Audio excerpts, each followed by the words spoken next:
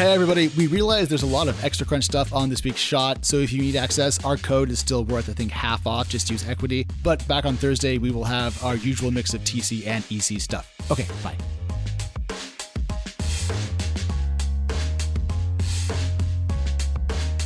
Hello and welcome back to Equity, TechCrunch's venture capital focused podcast where we unpack the numbers behind the headlines. My name is Alex and I have three things for you that are a treat today. One, we're talking SaaS. You're welcome. And two, of course, I have Danny and Natasha here. Natasha, how are you doing? How's your week going so far? I told my roommate that we're recording a show on SaaS, and she was like, that's still what startup people are talking about.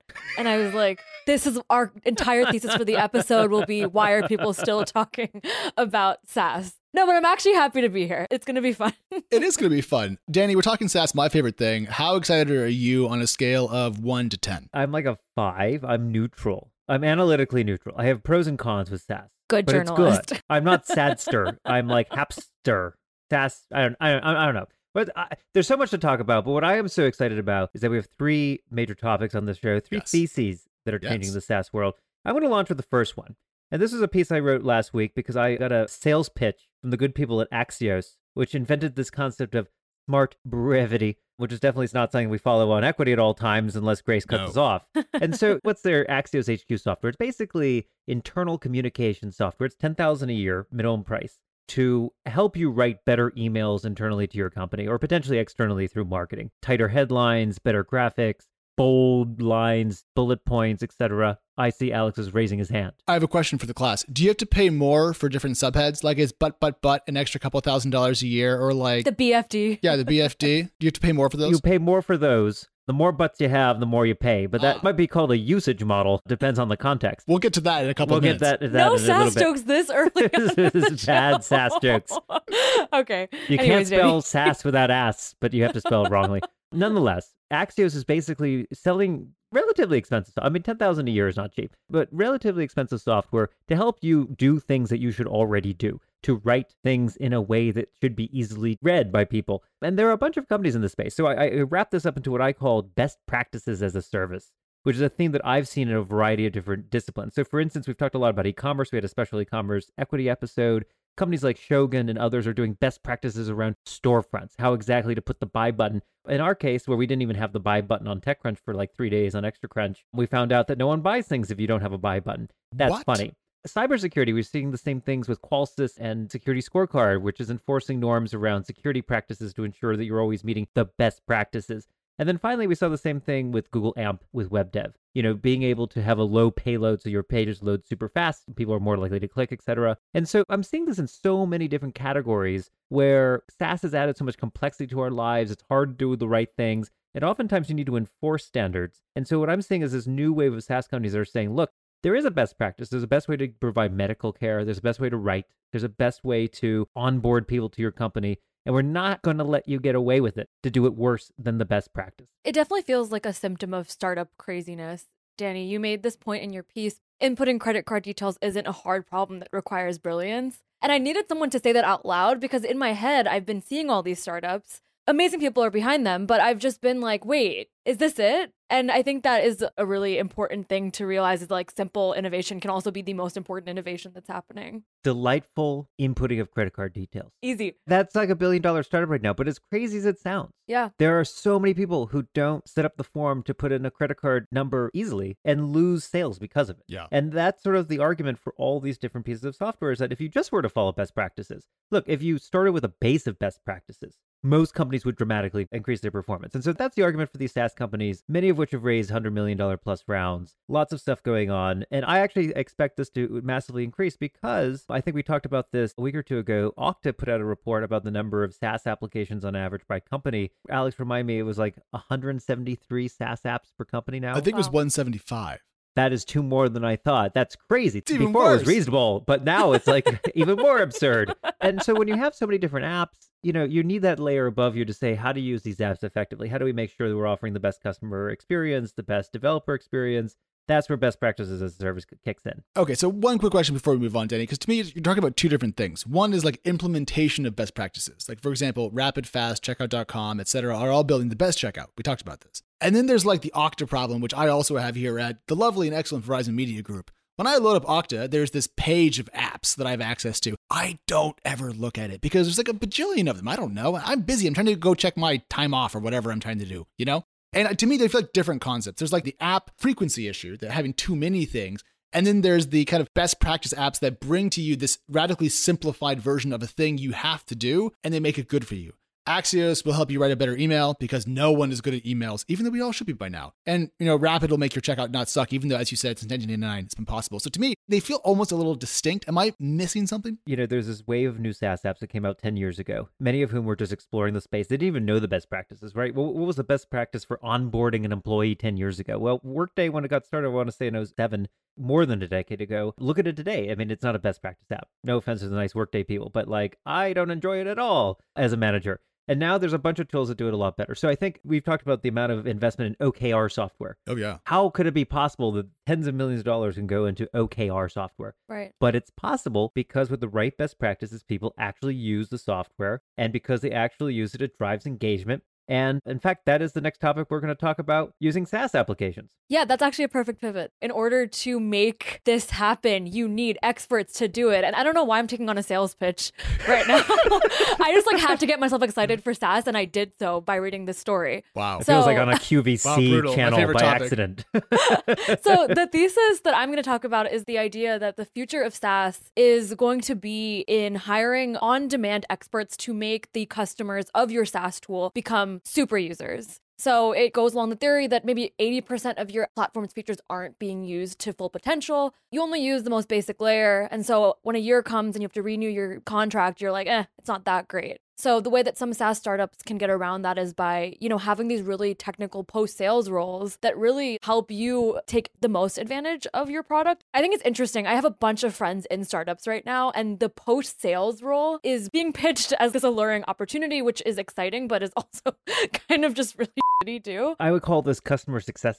Yes. Which is how do you create success in customer success, which sounds so obnoxiously dumb, but in reality, it's not enough to just buy software. I think best practices software is trying to solve one problem, which is hey, maybe literally your customers are dumb. Right. Don't give them any customization, force them to do exactly what you want them to do. But most software can't literally force you in exactly these small grooves. And so you need these people who help you, guide you to using the software the best possible way. And if you do that, you're much more likely to use the software. You're not going to churn as much. It's going to be a lot better. This strikes me as kind of a hybrid of customer success and just having people that do services at a SaaS company. Most SaaS companies have a software business and they have a services business. And, they're very different. And the services people help you implement and get started and get going. I think the idea of having an on-demand pool of experts that are great at a thing is pretty cool, though. I just ran through my calendar trying to find this meeting from last week. I can't find it. I was talking to a cybersecurity company, and they are doing a hybrid of kind of standard cybersecurity software. And also they have a pool of experts that are kind of independent cybersecurity folks who help do penetration testing on their clients. And so they have a human and computer component. And with the two combined, they can do so much. And so to me, this is the SaaS version of that. And I think it's great. But in SaaS, we're now splitting so finely the different roles and nuances. I wonder if people listening to this are guys, we've already had that before. Are you just cutting the same hair into more pieces? That's so true. I mean, I have to be honest. When I was first thinking about this idea, I was like, okay, the idea of bringing a human into a software solution is not radical or innovative at all, / should not be exciting or newsworthy. But when you do think about our own personal experiences with certain tools, Airtable is technically low code, but even I know I'm not fully taking advantage of Airtable. There are so many of those aha moments where I'm like, okay, I can see why some SaaS startups think that this is a competitive advantage to get me an Airtable, hotline would be amazing. One of the things, and we're going to move on to topic number 3, is actually around usage-based models. One of the reasons Airtable doesn't have this infrastructure to teach you how to use it better is because it's a seat model. You get paid by seat. And there's no incentive if you're paid on a seat to actually get you to use the software regularly as part of your job, as long as you don't churn. In fact, if I can get you at precisely the point where you don't churn but use the least number of services, that's the optimal, profitable moment to be in a company. But as we're going to talk about now, a ton of software as a service companies are moving towards a usage-based model where if I can quadruple or quintuple the amount of usage you get with the software, I actually make 4 or 5x the amount of money, and that's much a higher incentive. So Alex, tell us a little bit about that model. All right, we're going to talk about Microsoft to start. Woo! OG. So, old fact, I used to be a Microsoft beat reporter, and I just covered Microsoft. That was it. That was the only thing that I did. And it was really great, by the way, to have one focus, because that's all I did. It was just one company. Anyways, Microsoft a couple years ago shook up their sales people's compensation. Before up to that time, if you sold Azure time, which is like, sold blocks of compute time on their public cloud, you got commission.